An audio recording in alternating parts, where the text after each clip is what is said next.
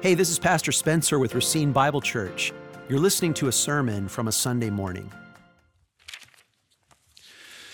Church, it's wonderful to hear you sing of Christ's love and to sing like Christ's love at the cross is in fact the greatest love that you've ever known and the greatest thing in your whole life. It is wonderful to hear you sing with that kind of joy to our Savior who has loved us. It was good to hear that update from Arthur and Rebecca. It's good to tackle another question today. The question this morning from the scripture is, what is love? The question we plan on tackling next week and the week after that is kind of the related question of what do I do when I don't feel like doing anything good or I don't feel like doing anything for God? Or the related question is, what do I do when I feel like I'm disappointed with God or mad with God, and how to deal with all of that? It's great that at least for 24 hours, we're a church with a bouncy house, the biggest one they had. I can't wait to get in there. I've got a job to do first, but after this, I'm there. And the first scripture we'll read is Psalm 100, our pulpit prayer. We're almost always try to pray before we open the Word of God. My pulpit prayer this morning is from Psalm 80, because today's the 20th. This morning, I read Psalm 20, Psalm 50, Psalm 80, Psalm 110, Psalm 140. Actually, it was a little bit of a white lie. I didn't read them because the coffee hadn't kicked in yet, and I was so groggy, I just let my phone say them to me this morning.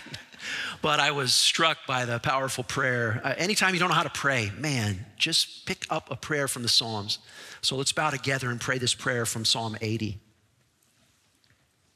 Give ear, O shepherd of Israel, you who lead Joseph like a flock, you who dwell between the cherubim, shine forth, O God.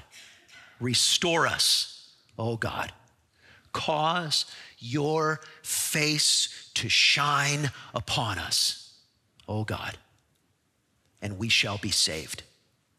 Let your hand now be upon the man of your right hand, upon the Son of Man whom you have made strong for yourself. Then we will not turn back from you. Revive us, O Lord, and we will call upon your name. Restore us, O Lord. Cause your face to shine upon us, O Lord, and we shall be saved. In Jesus' name, amen. Amen. Psalm 100 says, make a joyful noise to the Lord, all the earth. Serve the Lord with gladness. Come into his presence with singing. Know that the Lord, he is God. It is he who made us, and we are his people and the sheep of his pasture. Enter his gates with thanksgiving and his courts with praise. Give thanks to him, bless his name, for the Lord is good. His steadfast love endures forever, and his faithfulness to all generations. Church, I would direct your attention to verse 3. Know that the Lord, he is God. It is he who made us, and not we ourselves, or that we are his.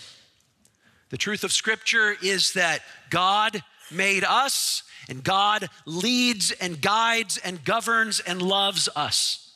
And our lives are what God says they are, and right and wrong are what God says that they are, because he's God. And he has made us, and he's revealed his truth to us. From Psalm 100, I would turn ahead to Romans chapter 12, the end of Romans 11 and the very beginning of Romans 12. God's word says here in Romans 11, verse 33, oh, the depth of the riches and wisdom and knowledge of God. How unsearchable are his judgments and how inscrutable his ways. For who has known the mind of the Lord, or who has been his counselor, or who has given a gift to him that he might be repaid? For from him, through him, to him, all things. To him be glory forever, amen. I appeal to you therefore, brothers, by the mercies of God, to present your bodies as a living sacrifice, holy and acceptable to God, which is your spiritual worship. Do not be conformed to this world, but be transformed by the renewal of your mind, that by testing you may discern what is the will of God, what is good and acceptable and perfect. And church, I would direct your attention to the inescapable fact that there is something good and acceptable and perfect, and that thing is revealed by God. The way to miss it is to be conformed to what the world says is good and love and perfect. The way to receive it is to be transformed by God. Our mission is to make and train disciples who make and train disciples. But one of the things we don't talk about enough is that this world makes and trains disciples who make and train disciples. And this is really, from my heart, what motivated me to this little series on answering key questions about how we get confused by the world, is that the world makes disciples and changes our thinking and changes our way of going all the time. From commercial marketing to entertainment to education to public discourse, the way people talk and the unspoken assumptions that are present in the way people reason and talk and emote is all showing how we get conformed to the world. So the question this morning is, what is love? What does the world say love is? And what has God said love is? I'm addressing this question, or we need to address this question, because there's a common mistake that far too many of us Christian people, we Christian people, make this mistake far too frequently. And that is, we mix up the greatest commandment and the second greatest commandment, and we miss what both of them mean by love. When they asked Jesus, what is the greatest commandment? Teacher, which is the great commandment in the law? Matthew 22, Jesus said to them, you shall love the Lord your God with all your heart, with all your soul, with all your mind. This is the great and first commandment. And a second is like it. You shall love your neighbor as yourself. On these two commandments depend all the law and the prophets.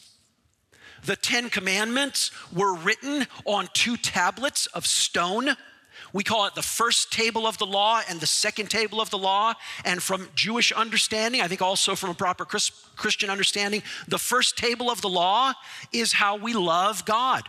We honor him and we have no idols, concluding with that 4th commandment that we set aside a day to as holy unto him. That's the first table, that we love God. And then the second table, joined to that, beginning with the 5th commandment, is how we love our neighbor, our parents, we don't steal, and all the rest of it. Jesus clearly says that articulately, he uses the article. He doesn't just say a great, he says this is the great and first commandment, to love the Lord your God with all your heart. So the fundamental command is to love God. That's the root command out of which all fruit of social interactions grow. So I can't see what it means to love my neighbor without the light of God's love in my life. That's the root command. I would go so far as to say we can't even rightly define who our neighbor is without God revealing what people are and what neighbors are. And we certainly can't understand how to love without God revealing what love is. The question today arises because of a worldly corruption of what love is. And we've been warped and conformed to the worldly definition of love, and we miss what God says love actually is. There's a growing tendency, even among, I would say, maybe well-meaning Christians today, to redefine and misapply the 2nd commandment. And to say, when Jesus said, love your neighbor as yourself, what Jesus actually meant was, do what will make your neighbor feel comfortable and happy.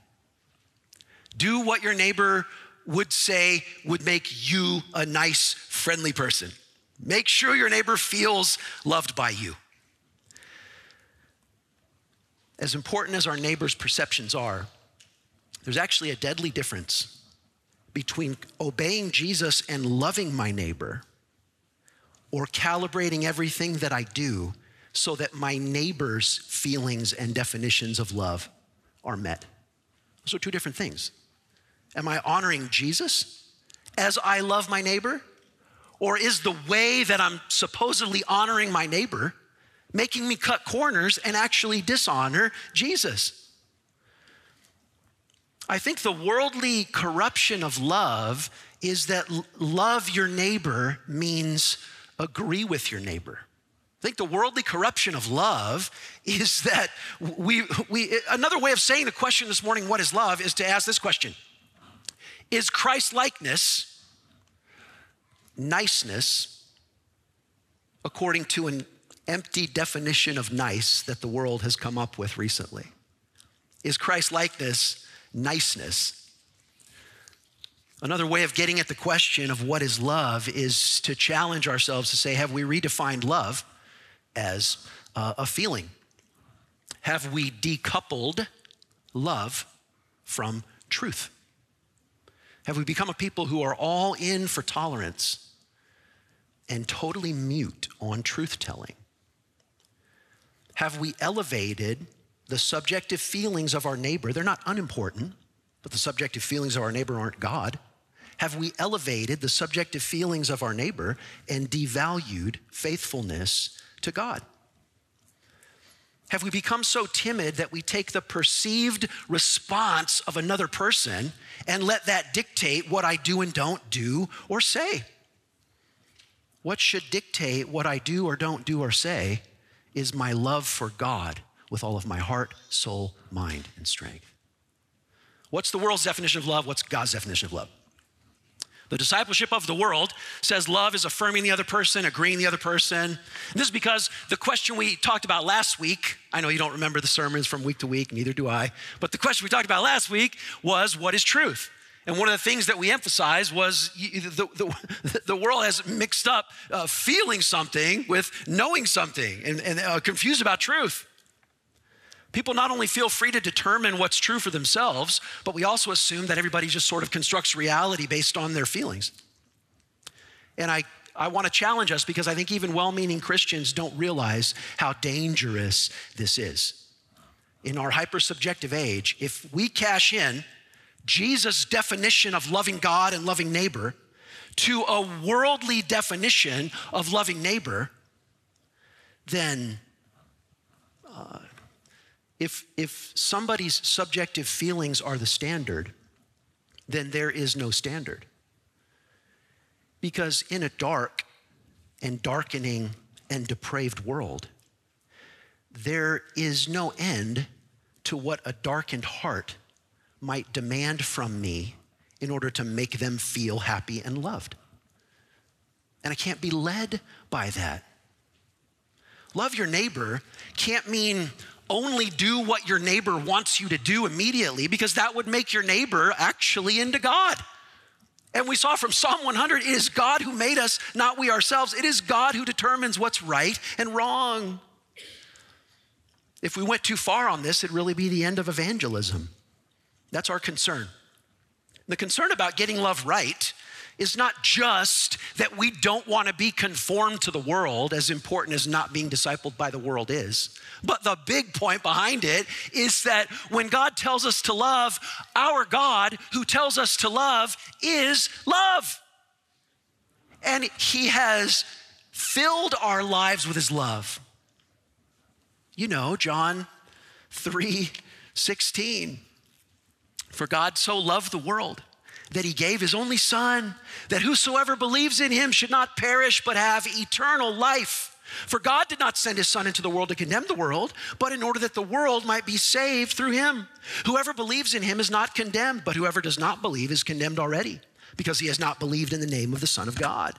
And this is the judgment. The light has come into the world, listen to this, and people loved the darkness rather than the light, because their works are evil. It's not that Jesus didn't love, and it's not that Jesus isn't light. It's that the world refuses to receive that as love because they've substituted darkness for light. He says in John 3, verse 20, everyone who does wicked things hates the light and does not come to the light, lest their works should be exposed. But whoever does what is true comes to the light, so that it may be clearly seen that his works have been carried out in God. This is love. And our minds go back to these wonderful truths we just learned from 1 John in ABF about what love really is. 1 John 3, verse 23.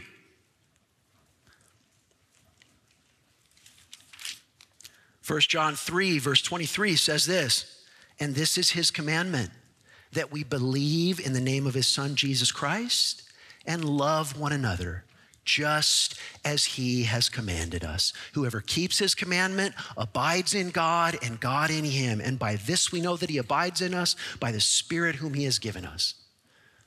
John there, in a tender way, makes sure that Christians understand that love has an objective content based on the person and work of Jesus Christ, trusting him, believing in him, and being loyal to him above all else.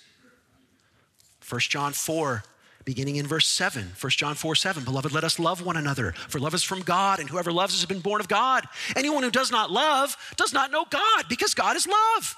In this, the love of God was manifest among us, that God sent his only Son into the world so that we might live through him. In this is love, not that we've loved God, but that he loved us and sent his Son to be the propitiation for our sins. Beloved, if God so loved us, we also ought to love one another. Church, I would just point out again and afresh that there is no comprehension of love without a comprehension of what propitiation means and what sin is and how sin can be taken away.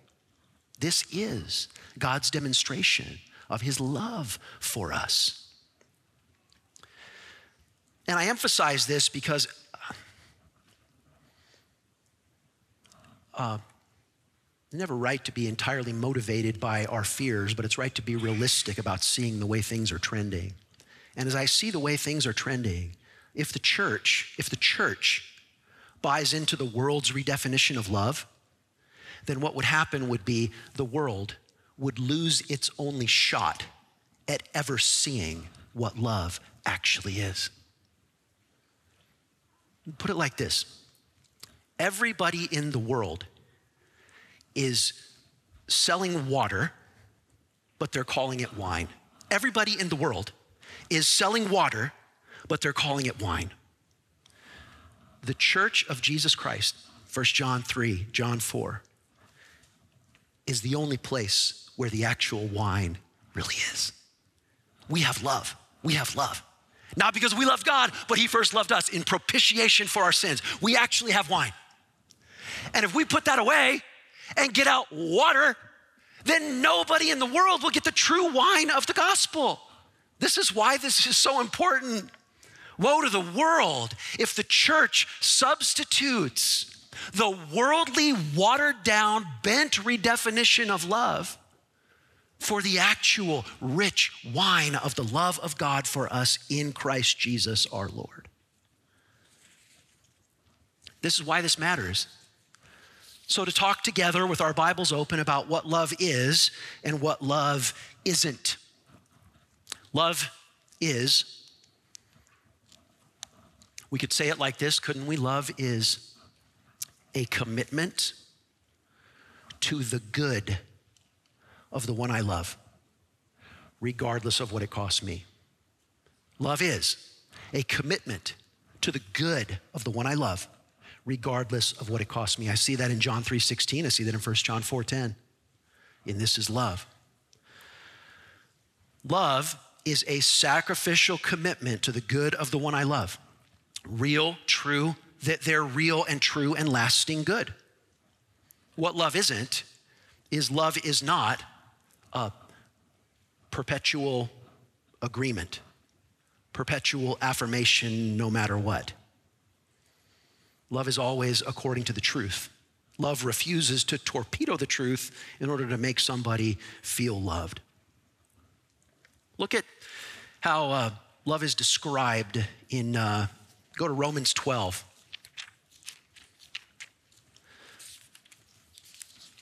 Love is described in Romans 12, Romans 13, even 1 Corinthians 13. If you pushed me, I would reject that like 1 Corinthians 13 is a definition of love. The scripture gives a lot more descriptions of things than sort of Western Webster definitions. But love is intriguingly and enticingly, and I think attractively and compellingly described in Romans 12, Romans 13, and 1 Corinthians 13. Romans 12, Pick it up in verse 9. Let love be genuine. That's interesting. Doesn't that entail that there is a so-called love that isn't genuine? He says, church, born-again believers, let love be genuine. Well, what is genuine love? Genuine love abhors what is evil and holds fast to what is good.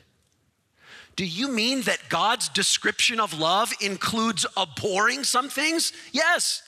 This is in itself like in a one little snapshot, the difference between God's definition of love and the world's definition of love. Genuine love abhors what is evil, doesn't affirm it, doesn't wink at it, doesn't joke about it. Let love be genuine, abhor what is evil, hold fast to what is good. Love one another with brotherly affection. Outdo one another in showing honor. Do not be slothful in zeal. Be fervent in spirit. Serve the Lord. Rejoice in hope. Be patient in tribulation. Be constant in prayer. Contribute to the needs of the saints and seek to show hospitality. Bless those who persecute you. Bless and do not curse them. Rejoice with those who rejoice. Weep with those who weep. Live in harmony with one another. Do not be haughty, but associate with the lowly. Never be wise in your own sight. Repay no one evil for evil, but give thought to do what is honorable in the sight of all. If possible, so far as it depends on you, live peaceably with all. The word of God is so marvelously balanced. And all of us, present speaker included, are so twistedly imbalanced. I'll never get things right on my own heart and my own mind, only when I'm in the Word of God. So you see, he comes back around here and he says, your neighbor's perception, it does matter. As far as it's possible, be at peace with your neighbor. Don't do evil. When your neighbor does evil to you, don't do evil to them, and give thought to what is honorable in society and in culture. But don't be dictated to by it. Don't be stifled by it. Don't bow down to it in discipleship. You see, he says there in verse 19, beloved, never avenge yourselves, but leave it to the wrath of God. So clear about what love really is. His culminating verse there in verse 21 is, do not be overcome by evil, but overcome evil with good. Romans 13, verse 8, another marvelous description of love. Here, Paul says the whole law is summarized in love your neighbor. The whole second tablet of the law is summarized in love your neighbor. See it in Romans 13, verse 8. Owe no one anything except to love each other. For the one who loves another has fulfilled the law. For the commandments, you shall not commit adultery.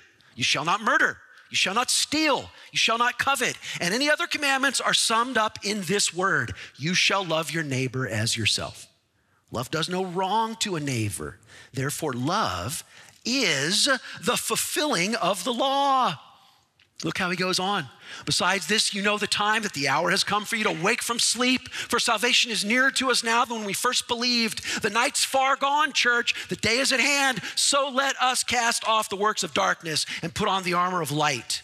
Let us walk properly as in the daytime, not in orgies, drunkenness, sexual immorality, sensuality, not in quarreling and jealousy, but put on the Lord Jesus Christ and make no provision for the flesh to gratify its desires. There is an inseparable entwining of love with God's moral commandments about speech, about sexual conduct, about drunkenness, about jealousy, all of it. There is an inseparable intertwining of love with God's moral commandments for our attitudes and actions and behaviors. Love is a commitment to the good of the one I love, regardless of the cost to me. And God here describes for us what love is. And I trust you're familiar with that wonderful text in 1 Corinthians 13, that love is patient and love is kind. And it says there, doesn't it, that love does not delight in evil, but rejoices with the truth. So love can't be agreeing and getting along all the time. Love can't be a saccharine niceness. Love is always according to the truth, because it is God who has made us and not we ourselves. We are his. And he shows us what love is. He shows us what right and wrong are. So with this definition, let's tackle a practical objection. what if my neighbor does feel like I hate him or her? What if I try to be loving and I'm called a hater? This kind of a little bit takes us back to the first question that we answered when we started this series. The first question was something like, how has the world gotten so crazy? Like, what is the climate that we're living in? Well, I don't claim to understand fully the climate that we're in, but it seems to me that it might be the case that no matter how gently and hospitably you open up about the Bible's truth claims about sexual reality, that no matter how gently and lovingly and warmly you share those things, if you share those things, you will be called a hater, which is to say that you will be seen as unloving by your neighbor, which will say that they will say this or that about you. So what do we do? What do we do? I think it might be the case that in our culture, somebody put it like this: this world is so in love with lies that to speak the truth in love feels like hatred. I wonder if that's the case. This world is so in love with lies that to speak the truth in love feels like hatred. Now, what do I do if I'm called hateful by people that I'm trying to love? Well, do a couple of things. First, assess yourself and make sure that you're not a jerk. It is very possible that you raised your tone, that you got in their space, that you were more concerned about being right than actually having a dialogue with them. Make sure you're not a jerk. Seriously. Go back to 1 Corinthians 13. Go back to Galatians 5 and see what it looks like to be filled with the Spirit. What do I do if it seems like I've tried to be hospitable, I've tried to be generous, I've tried to be patient, but I'm called a hater? Well, the first thing, church, is, like I said, make sure you're not a jerk. The second thing is never mock someone, never insult someone, never by your words make someone feel like they are lesser than you. I don't care what their chosen sin is, you deserve hell 100% equally as they do. So don't make them feel like they're less than you. Don't mock anybody, don't insult anybody, don't belittle anybody, don't make anybody feel that they're less than you as far as you're able and peaceful and truthful. Do all that you can not to be a hater, not to be mean, not to be cruel. But one of the things I am saying is you don't have to do everything possible that you would never be called those things, because you might get called those things. In other words, these are two different motivations. If my motivation is, I want to honor God and I really want to love my neighbor the way God has called me to, that's a good motivation. If my motivation is, I want to make sure that nobody ever disagrees with me and I'm never called a hater, that's a bad motivation. You should be motivated not to be a hater and not to be a jerk. You should be hospitable and generous, and you should still be kind to people even if they disagree with you. That's exactly what Romans says. Another objection. What about, doesn't it say somewhere in the Bible that we should be well thought of by outsiders? Doesn't it say to the church, you should be well thought of by outsiders? Yes, it does. In fact, that's a qualification for elders and deacons, that the elder and the deacon must have a good reputation with those outside the church. So this is something that we think about and something that we take into consideration. But just hold up and remember that the elder who wrote that qualification in 1 Timothy 3 was in jail for being a hater. That's actually what happened. Like, a huge mob of people said, this guy's dangerous, this guy's hateful. And the government decided that he was a threat to the well-being of society and put him in a prison. So should we be concerned with the reputation, with how the world sees us? Yes, that's a consideration. But the world's view of us isn't God. God is God. And we have to honor God first and last and in between. I believe that when the Apostle Paul was called a hater and thrown in jail as a dangerous person, he was showing the most Christ-like love that he could have shown when he was called those things. Lord willing, our next exposition will be from 1 Peter. And in 1 Peter 2 and in 1 Peter 4, he talks in very detailed language about this. He says in 1 Peter 2, I'll just read it to you because it's helpful to understand the difference between being beholden to the world's view of us and just being courageous and letting the chips fall where they may. He says in 1 Peter 2, verse 12, he says, keep your conduct among the Gentiles honorable, so that when they speak evil against you as evildoers, they may see your good works and glorify God on the day of visitation. So he's anticipating they're going to call you evil. And what he's saying is, don't be evil. Be good according to God's definition, even if the world with their bent, conformed definition of evil says that you're evil. You see, that he has a whole paragraph about that again in 1 Peter 4. How'd we get here? What is the deal with what's going on all around us? I think, I didn't look at the bulletin, but is there a recommended book in there by Carl Trueman? Yeah. I recommend that book just because it describes all these kinds of things. And Trueman has the phrase in there, emotivism. And that's how we got where we are. Because everything that everyone says about everything is an expression of emotion.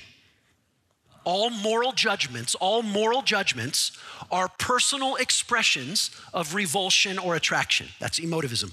All judgments, all spoken judgments are personal expressions of preference. And so you see how that evacuates moral categories of any objective content, and it evacuates moral categories of any possibility of objective content. And I think that accurately describes our public square. I don't really know when the last time is that I saw an argument online. And I'm using the Aristotelian logical definition of argument. I've seen plenty of arguments online, but they're just expressions of emotional preference. That's all they are. That's all they are. Trueman gets in that book into the issue of the ideas behind the ideas, and it's helpful. He talks about gender reassignment surgery, and he makes a very incisive point that 40 years ago, 30 years ago, 50 years ago, the sentence, I am a woman trapped in a man's body, that sentence spoken to a doctor would have been treated as a psychiatric problem. That there's something wrong with your feelings. There's something wrong with your thinking. There's something wrong with your desiring. And that there was an expectation, back to Psalm 100, it is God who made us. There's like this creational reality. There's this expectation that the body is objective reality. And now maybe you need some kind of therapy or I don't know what, but you need compassion and care and love, but so that your thinking and your desires can be in line with embodied reality according to God's creational design. That doctor would love you by helping you or sending you to someone who could help you think differently and feel differently. Today, a doctor is likely or possibly legally mandated to respond to, I am a woman trapped in a man's body, by saying, you don't have to change your inner feelings, but I will literally change your body and carve it into what you feel like it ought to be. We did not get there by following the science. This is not a scientific distinction. This is a creational reality distinction. Doctors today it's just completely different. And I think it does go back to the definition of what is love. I don't in any way want anyone to be unloving to someone who is struggling with gender dysphoria. But I genuinely want to love them. And this is what we're getting back to. What is love? Well, we've said a lot about love, but the only thing that we have to end by saying over and over and over again is that God is love, and God made us to know his love, and God so loved us that he sent his son to be the propitiation for our sin. Sin has cracked and distorted our loves, and this is the good news of the gospel. God did not wait for us to love him. He loved us first. He loved us first. And Jesus says, come to me. I wonder if he was speaking in today's vernacular. I wonder if Jesus would have said, come to me. It's exhausting to live your life based on how you feel. I wonder if Jesus would say it's ruinous to expect everyone around you to affirm everything you think and feel all the time.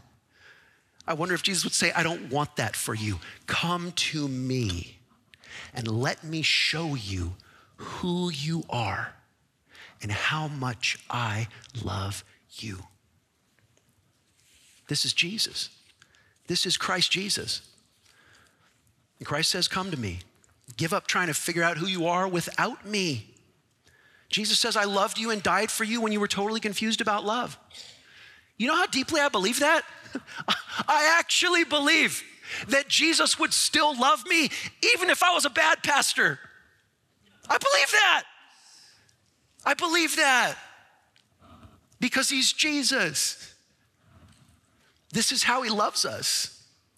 It's only in Christ that we understand who we are, that we understand what love is, and then that we have the broken-hearted, compassionate boldness to love our neighbor as ourselves. Let's pray.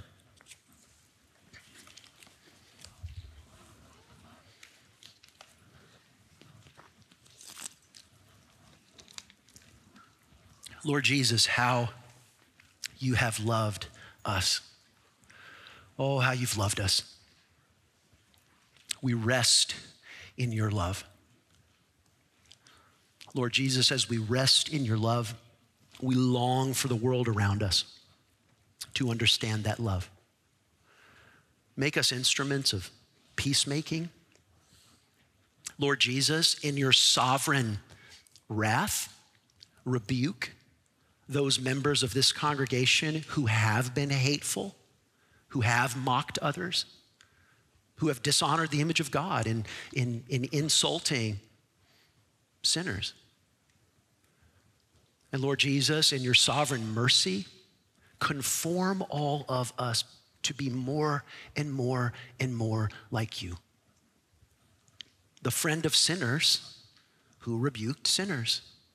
The friend of sinners who called all men and women everywhere to repent.